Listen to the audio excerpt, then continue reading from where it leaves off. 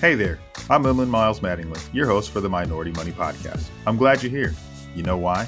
Because this is the place you can come to get your weekly finance, family, and fitness motivation, not only to experience success in those areas for yourself, but also to help others in our community achieve greatness too. Super happy that you're on the show with me, so let's jump right in. Welcome to the Minority Money Podcast. I am your host, Inland Miles Mattingly, founder and president of Gen Next Wealth, a financial planning and investment firm located in Madera, California. Thank you guys for tuning in today. And we're starting this month of February, and we're going to be talking about education. The whole month of February will be focused on education. So we're going to have several different guests on giving us their perspective on education. And today, one of my lifelong friends, mentor, coach, and all around great guy is going to join us today. Today, we're going to have Todd Lyle on. And Todd and I have known each other since I was 11 years old. We met a long time ago, and we'll get into that a little bit as we talk. But Todd is the superintendent for Madera Unified School District. And you listeners know that I am located in Madera, California, the thriving metropolis of Madera, California. Todd, thanks for joining us today. Inland, it's good to be here, man, and I'm going to support you in everything that you do. I appreciate that. Todd was my football coach when I was 11 years old. Man, we got stories, we got history, and I absolutely love this guy. He's always been great to me. And today, I hope you guys really enjoy this. So, Todd, I'm going to, if you wouldn't mind, give the listeners a little brief background on yourself and kind of what you're doing now and where you came from. So I came from Madera, California. Mm-hmm. I'm a product of the school system here, and my parents were both teachers in this community. My aunt and uncle were both educators in this community, and my roots only go back to the early 70s here. You know, the town's a lot older than that, but it feels like, you know, there's no better definition of a hometown than the way I feel about Madera. So it's fun to be leading the school district, the organization that so many people in my family cared about and put their time and money and effort and energy and emotion into right here in the town that raised me. So that's pretty cool. I've been at it now since the summer of 1992. When I met you, I just graduated from high school and was a paraprofessional in special education at the elementary that I went to. And I've been in education since 1992 now. So we're looking at 28 years. Man, just getting started. Man. I got 20 more years to go. That's the big challenge here. I'm only 45 years old, so I got a ways to go. Yeah, you've been teaching for a while. And I think that's something about, like, when I'm listening to you talk about, there's a sense of pride, people that come from Madera. My wife talks about it all the time. You guys are like so proud of this water tower and just everything Madera. And I said, we don't got much here, but we do have a sense of pride and we have a sense of community. And I think it's always awesome when, as a community, can have someone like yourself that's been born and raised here to have a position in leadership where you can actually make a difference in education. So I thank you for the work that you're doing and wish you nothing but continued success in the changes and things that are coming up for you. Well, man, I think our generation is on the front lines of what really is a community like rebound. Mm-hmm. I mean, we're bouncing back from some tough years back in the 90s. Mm-hmm. There's a lot of people doing extraordinary things. And some people have been doing those extraordinary things for decades. That's why we're able to build on top of it, right? I mean, there's a lot of people out there in the world of charity and philanthropy and community organization and volunteerism. They've been doing tremendous work for years and years and years, and they give us the chance to bounce back. And it's fun to watch the community respond to that because they certainly are. Absolutely. Yeah, there is a buzz going around and people are finally getting behind one another here in the community and trying to see some great changes. But we brought you on today to talk about education. And today we're going to spend some time talking about unlocking doors with education. The subtitle of this, if we had one, would say, when the minority is the majority. If you've been in Madera or been in California or been almost anywhere in the country, this is called minority money, but it's almost like a misnomer because the minorities have become the majority in a lot of different areas. And so today we just wanted to touch on a few things about education and just kind of, just have a good conversation with you about it. And so with that, Todd, I just wanted to jump right in and this is very important and I didn't want to forget this. What time do the Cowboys play this weekend? I'd have to ask my son, man. He always knows because he would be able to tell me quickly they ain't playing this weekend. I couldn't miss the chance to dig on you about those Cowboys. I had to throw that in. I mean, I think that's just as important as the other information. And for any Cowboys fans, I was always a Cowboy fan, and what Jerry Jones did to Tom Landry has hurt me since what was that, 1987? Has been bothering me since 1987. So I haven't been able to always commit to those Cowboys, but I have been pretty convicted that my favorite team in the NFL is whoever is playing the Niners. Oh, well, I guess you're going to have a few more weeks to root for the other guys, but whoever that is, that's right. Because it's going to be more than one. I'm predicting a victory coming up for us. Hopefully, by the time this airs, we've won the Super Bowl. So I'm hoping I got my fingers crossed. They haven't looked this good in 20 years. So you got a real shot. I'm hoping. Yeah, for real. So let's talk about this. Just jump right in. So talk about education in the 21st century. Todd, can you give us just a bit of the landscape of what education is like right now? Yeah, it's changed drastically here in the last 20 years. And there's been a couple of real distinct phases in that change. There was in the late 1990s, there was a movement towards standards-based education that would lay out the bare bones of what should be expected at every level of education, every grade level. And that was really hard for our teachers to work with because in the previous environment, there was really just curriculum that was purchased and assembled at the school side level from a variety of educational products that people put together. And there was some grade level expectations there. It wasn't as if there weren't, but standards got a lot more prescribed.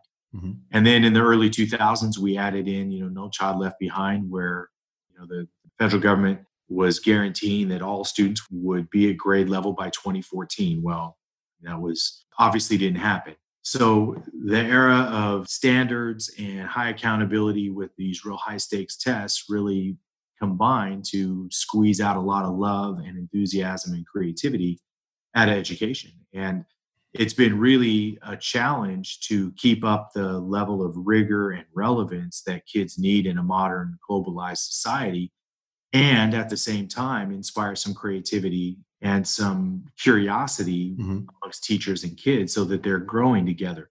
I think we swung the pendulum so hard that to try to bring it back to a place where creativity is desirable and curiosity is rewarded is really hard, because we still haven't walked away from these high stakes tests, which, put really heavy labels on communities that are struggling. And it tends to be communities that are, working class and struggling. And in a lot of cases that historically, as we know, class comes along with race. And that's an American, negative tradition, but it's been there, baked in dyed in the fabric of this country from the very beginning. So there's a lot of us on the front lines. There's a couple of generations of educators that, some of them toward the end of their career and some of them here in their early part of their career. And we're all killing ourselves to try to figure out how we're going to reestablish a new and healthy normal for the kids of this country. And you have to do it community by community, because there's not really a federal apparatus for that, so to speak.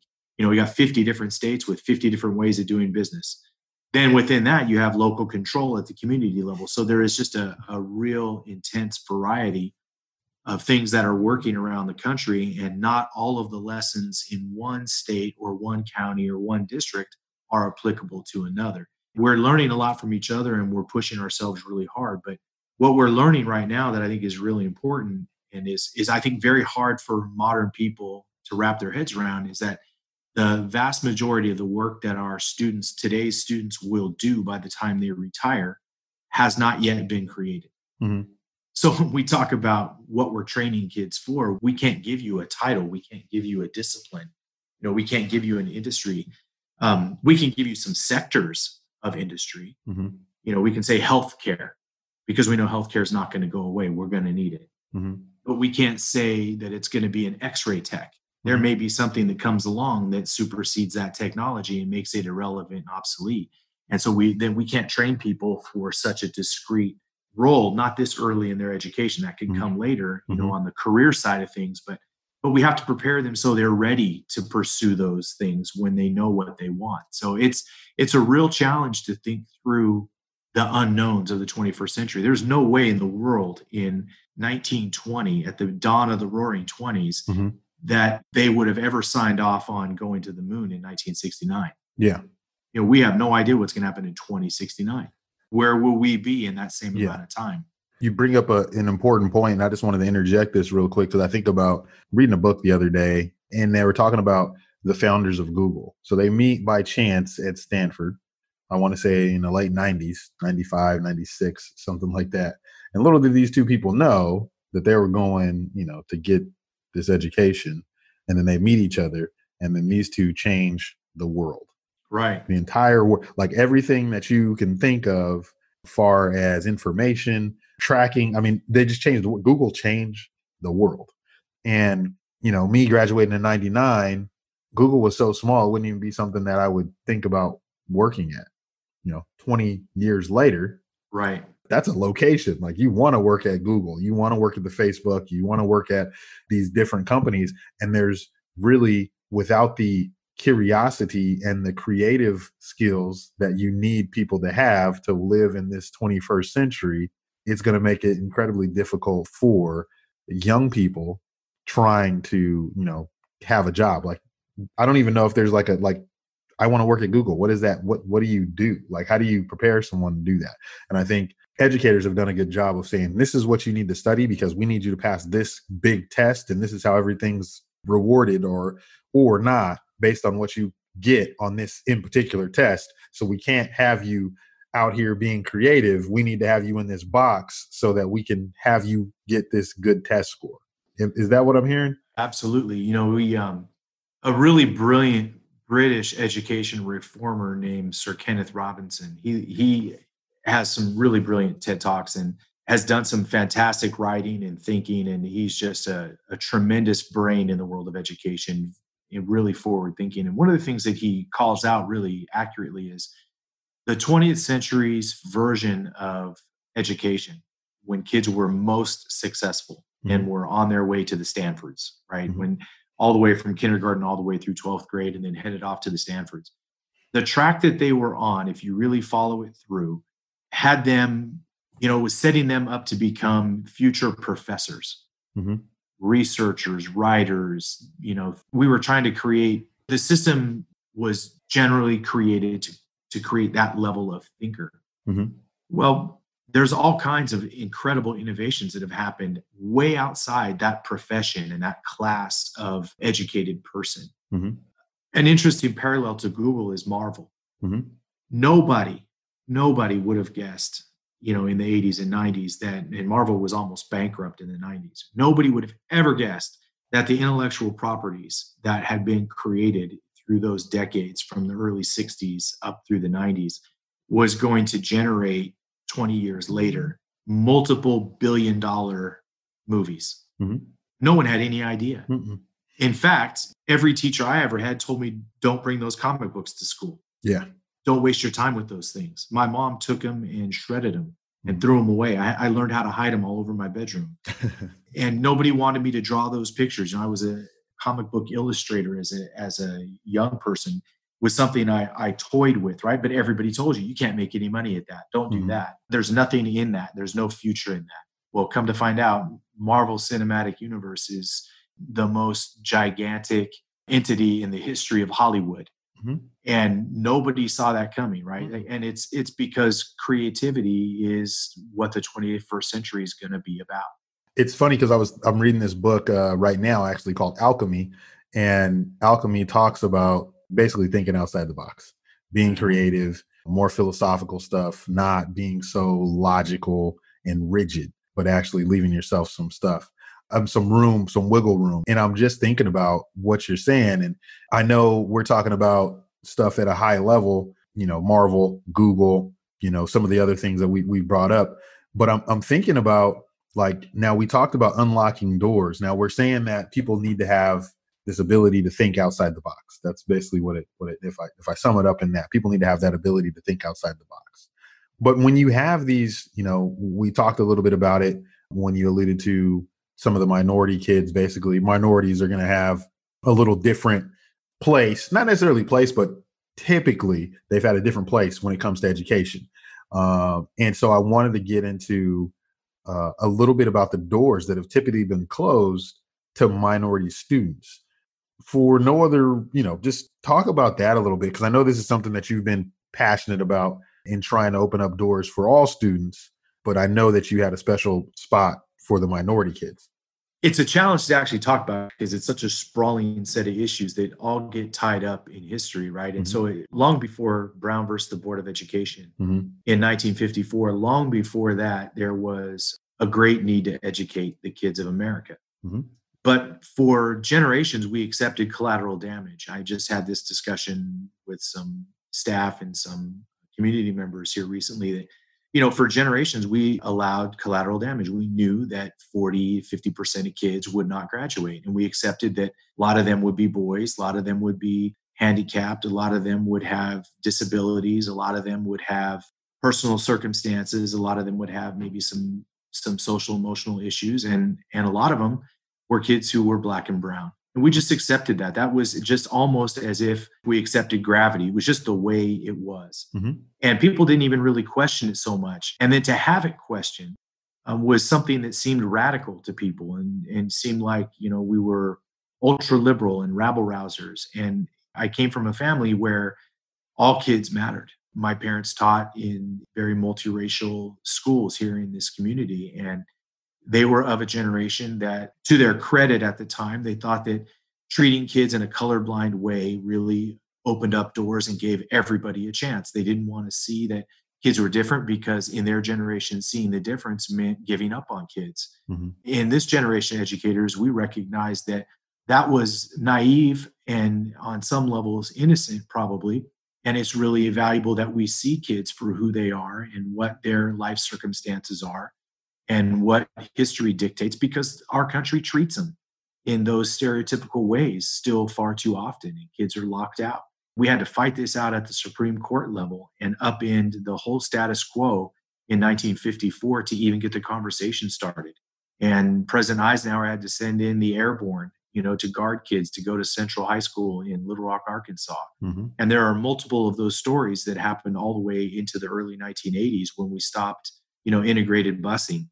And today we're at the point where in lots of communities like Madera, at some point in the early 1990s, I think for us it was probably 1990 or 91, the minority, what had been typically considered the minority, became the majority. And Madera has had a Latino minority by the national standards be the majority of this city's population. And if we don't change the way we allowed collateral damage in the system, and we don't think about literally unlocking doors that typically haven't been opened, and kids have been underrepresented in different professions and career sectors and classes, advanced placement, dual enrollment for college credit, in those places where kids had been traditionally underrepresented or even felt like they were locked out or not wanted, we have to very purposely, intentionally see that for what it is and its historical circumstances and the limits that had placed on kids and their families. And we've got to go unlock those doors, and we got to invite the kids in because they can do it. We see all the time that kids who otherwise didn't believe in themselves, when given a chance, thrive. And just like they have, in really public cases where someone breaks the color barrier like Jackie Robinson, well, it happens on a micro level too when kids go into AP or dual enrollment, or they go into journalism, or they get into student government, and all of a sudden they're making this huge difference. And that signals to all the other kids who are watching that it's possible. And it changes everything in a community and on a school campus. I think it's so important for the kids to see other people of color being successful. And so I think that goes back into it. And I say that with understanding pre-desegregation, that and I'm speaking to African Americans at this point, but prior to that, the number one profession for African Americans was being a teacher. Prior to the desegregation of the schools, that was the number one profession.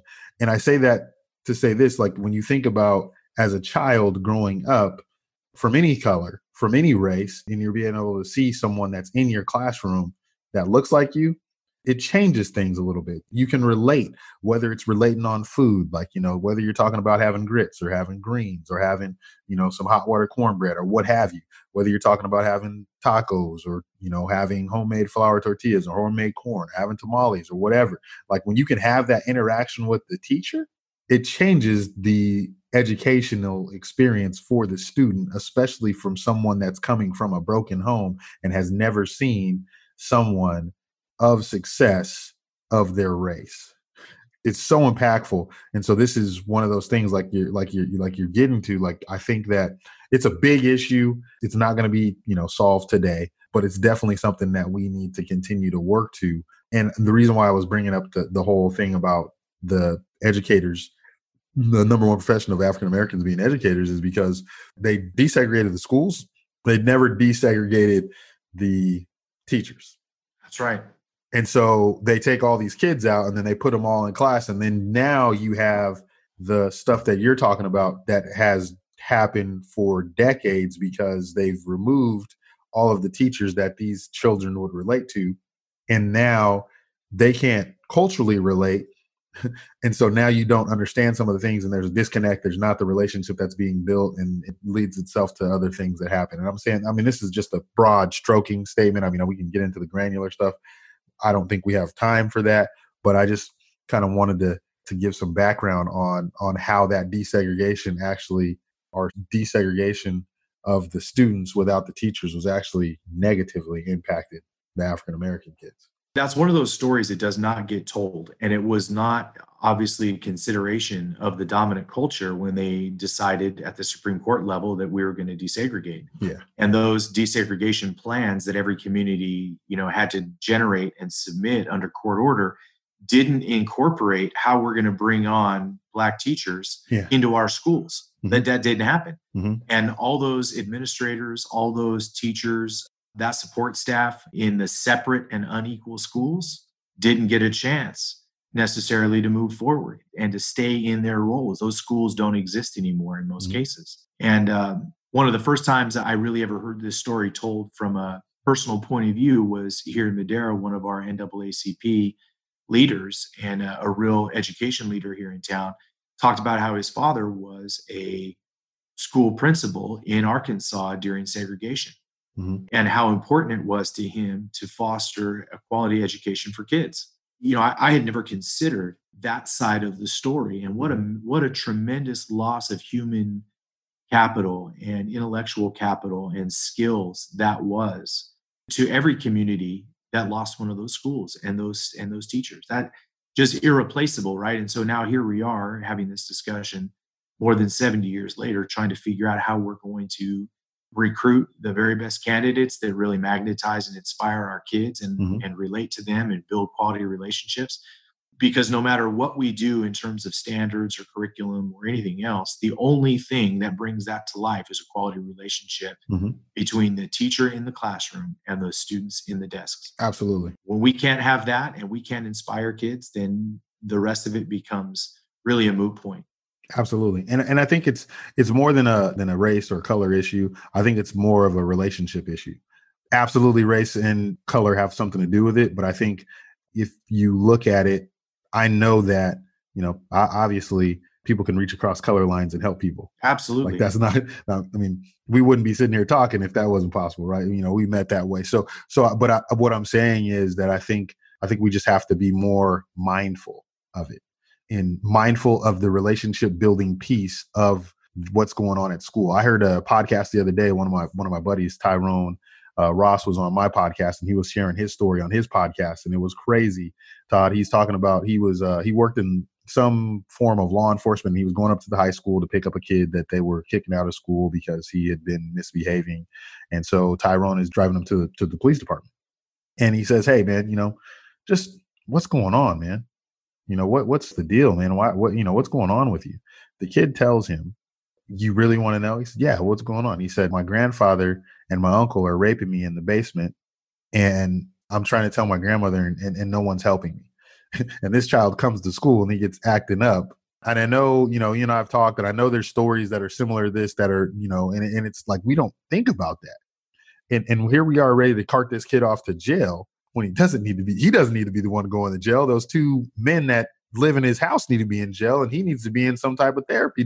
That's right. We need to, but no one knows that because no one ever took the time to ask to build that relationship. And I think that's the bigger issue. I'll tell you what happened in the 90s when, the country went to mandatory minimum sentences and went to 3 strikes you're out and went to zero tolerance.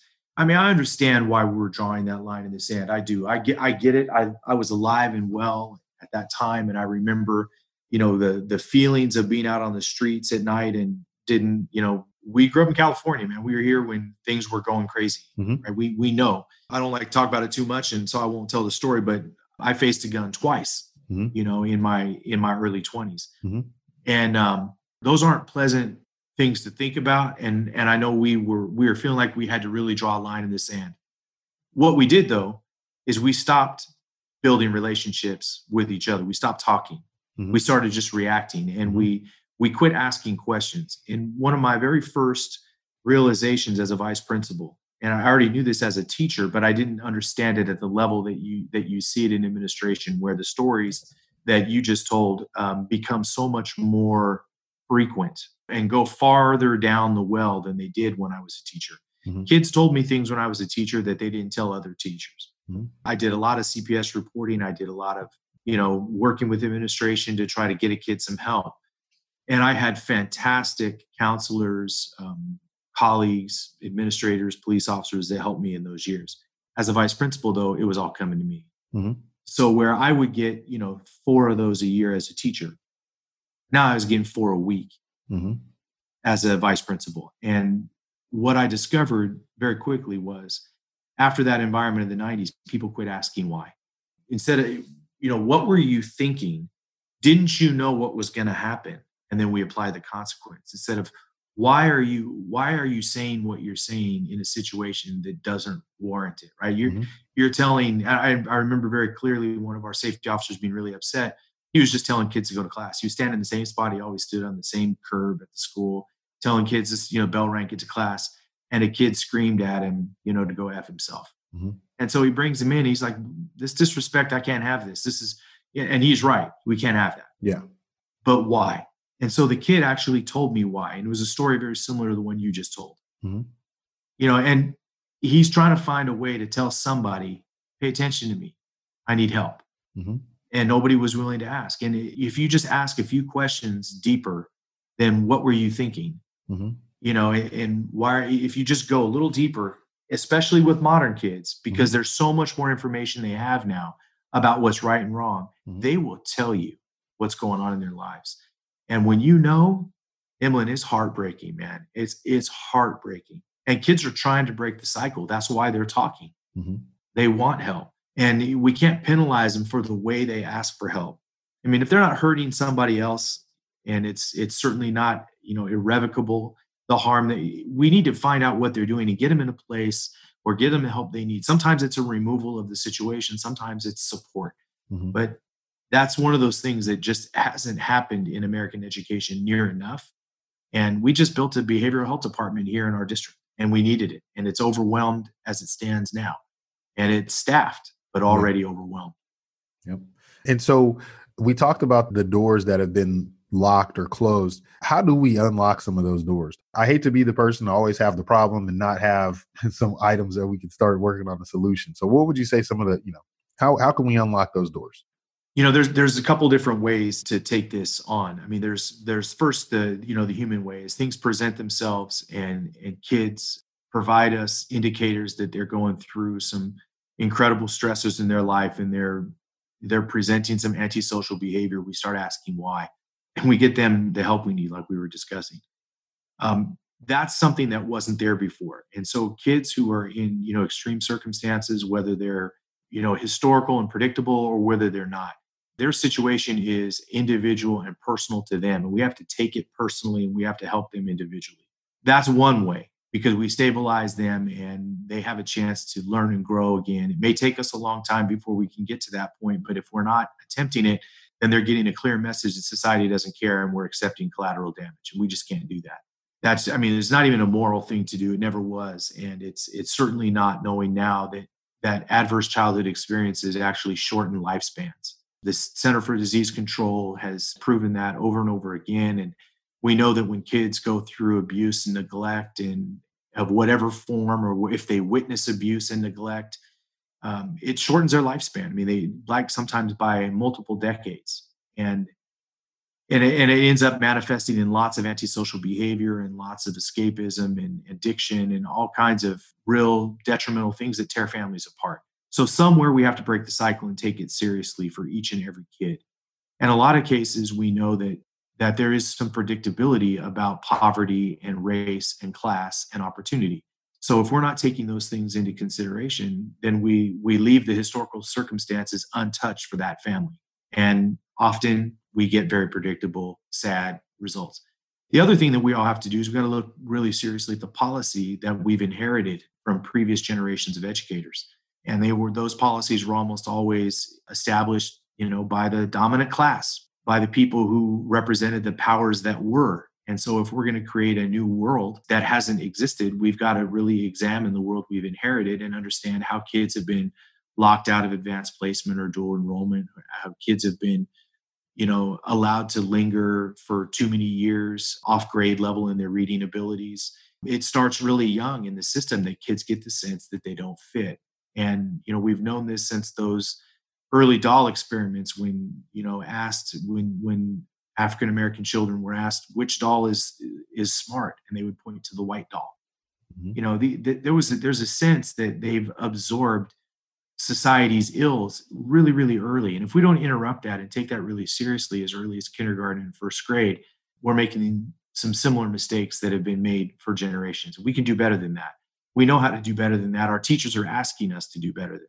And I think that's something that I go back to, and it's important for other minorities and people, just people in general, to be able to show kids. Like, this is why every time I go to the high school, if I go, I always make sure I'm wearing a suit.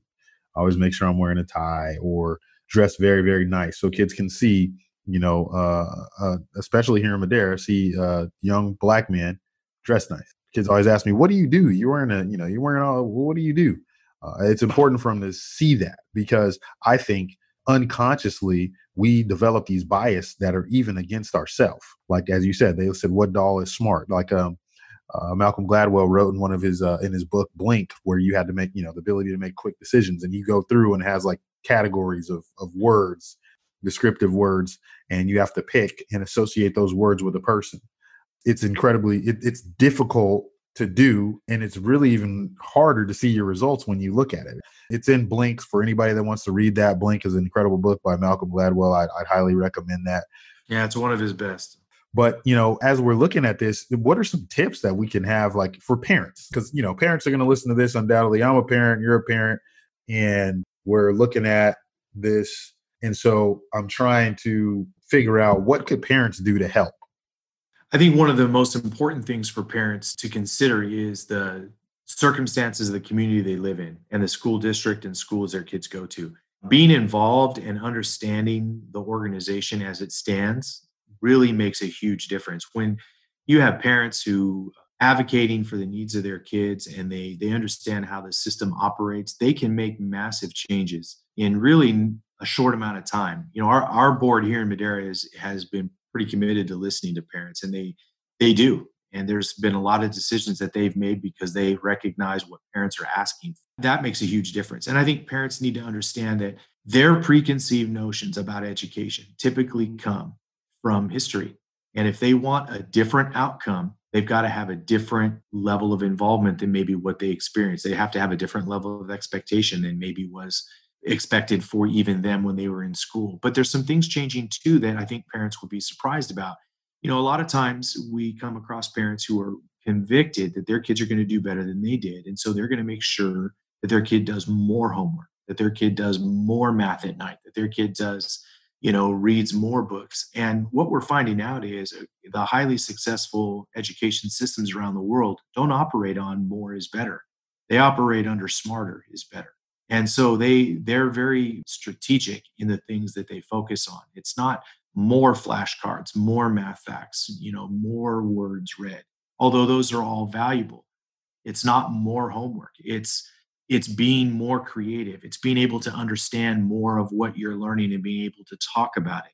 It's having more dialogue around the value of school and the value of learning for your students. So you're combating whatever they're absorbing, in society that might be negative that you might not even know about until it's too late. Kids are absorbing all kinds of messages around us all the time. And one of the things that makes a huge difference, and we hear this all the time from our educators who are here and our successful parents who are here, their parents told them how important school was. Mm-hmm. They never wavered from that. They never made excuses. They supported their kids. If their kids were being mistreated, they were there to advocate for them. But they never came up with excuses. They always pushed hard on their kids to do their very best. But I think it's important that they recognize that schools are really trying to meet all kids' needs now. Mm-hmm. And for us to understand those needs, especially for our youngest, we got to hear from their parents because their parents know their kids best.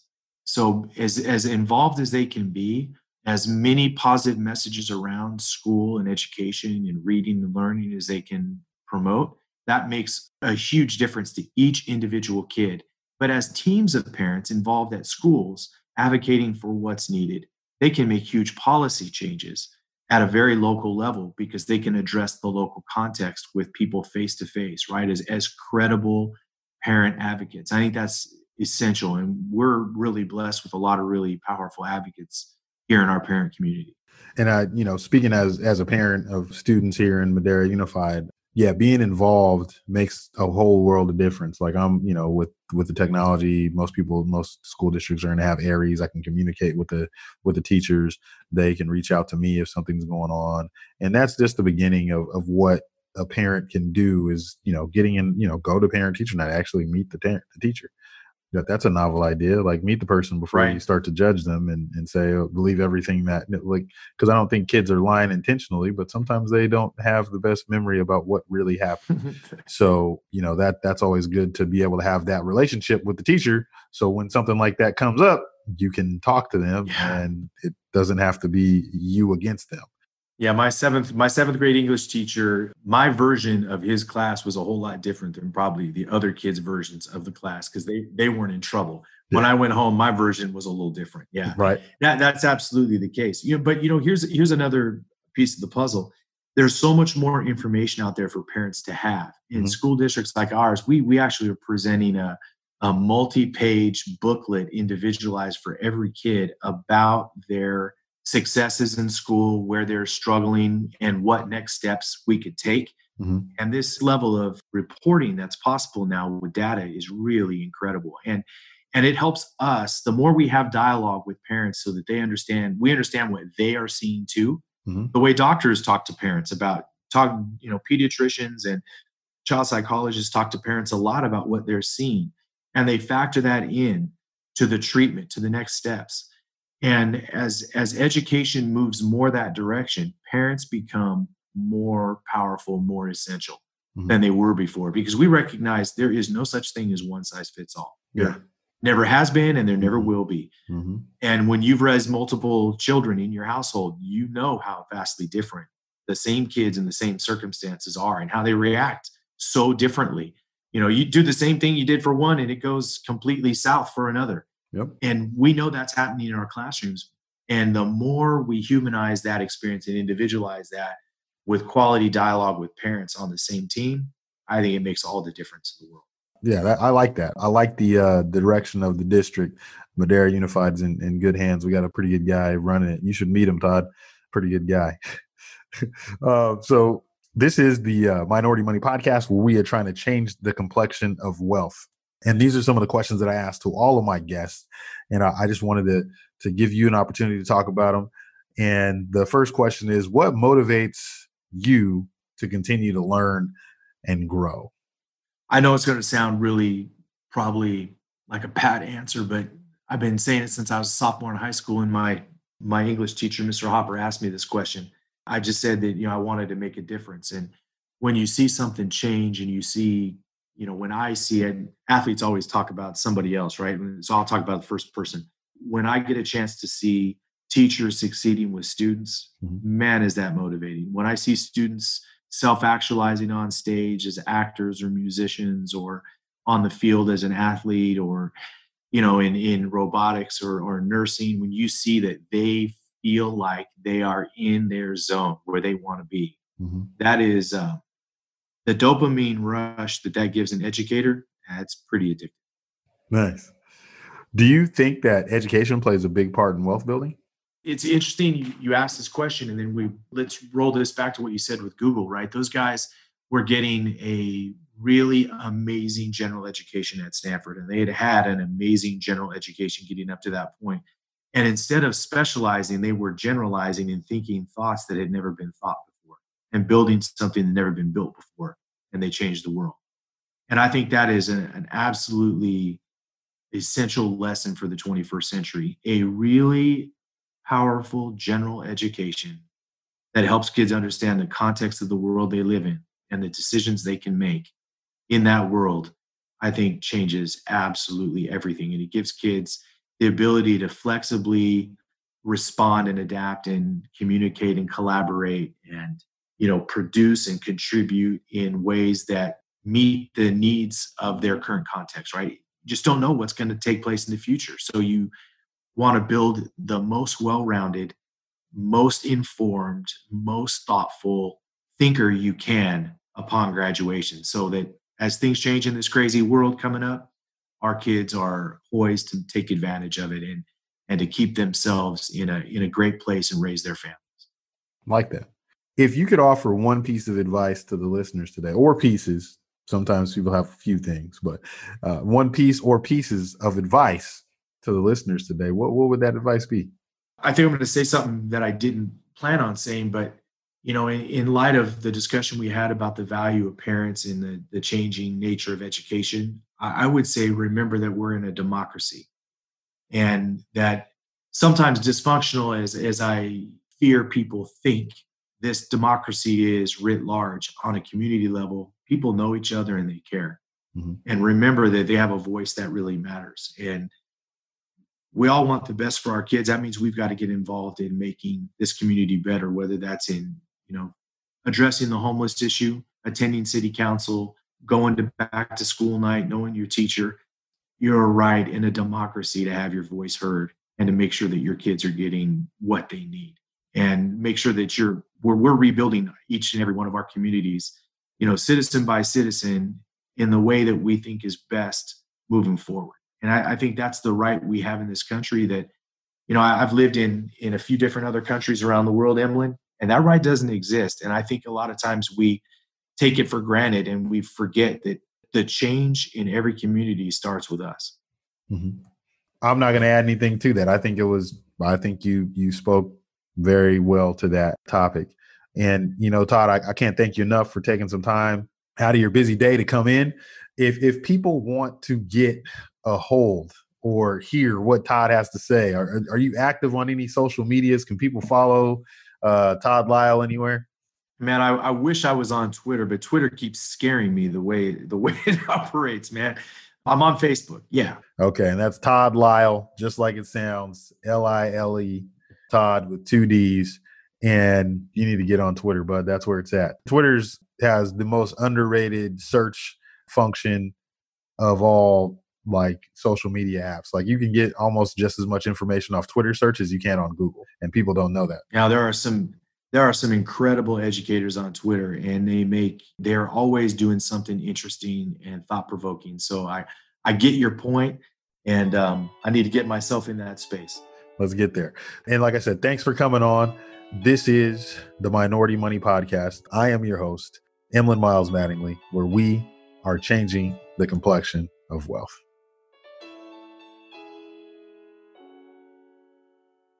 Another great show down, but it doesn't have to stop there. Be sure to subscribe to the podcast in whatever podcast app you're listening to on now. And give it a good rating, would you? If you feel really connected to the podcast, which I hope you do, find our Facebook community, Minority Money VIP, to support and to be supported by others just like you. And again, we're super happy to have you. While this podcast is meant to inspire and motivate you to live your best life, it cannot be completely your one-stop shop. I know, that really sucks. But guess what? If you have any questions, or maybe you just like to chat, please reach out to me directly at emlyn@minoritymoney.com. so that we can get to know each other there. Thanks for being here, and we're signing off.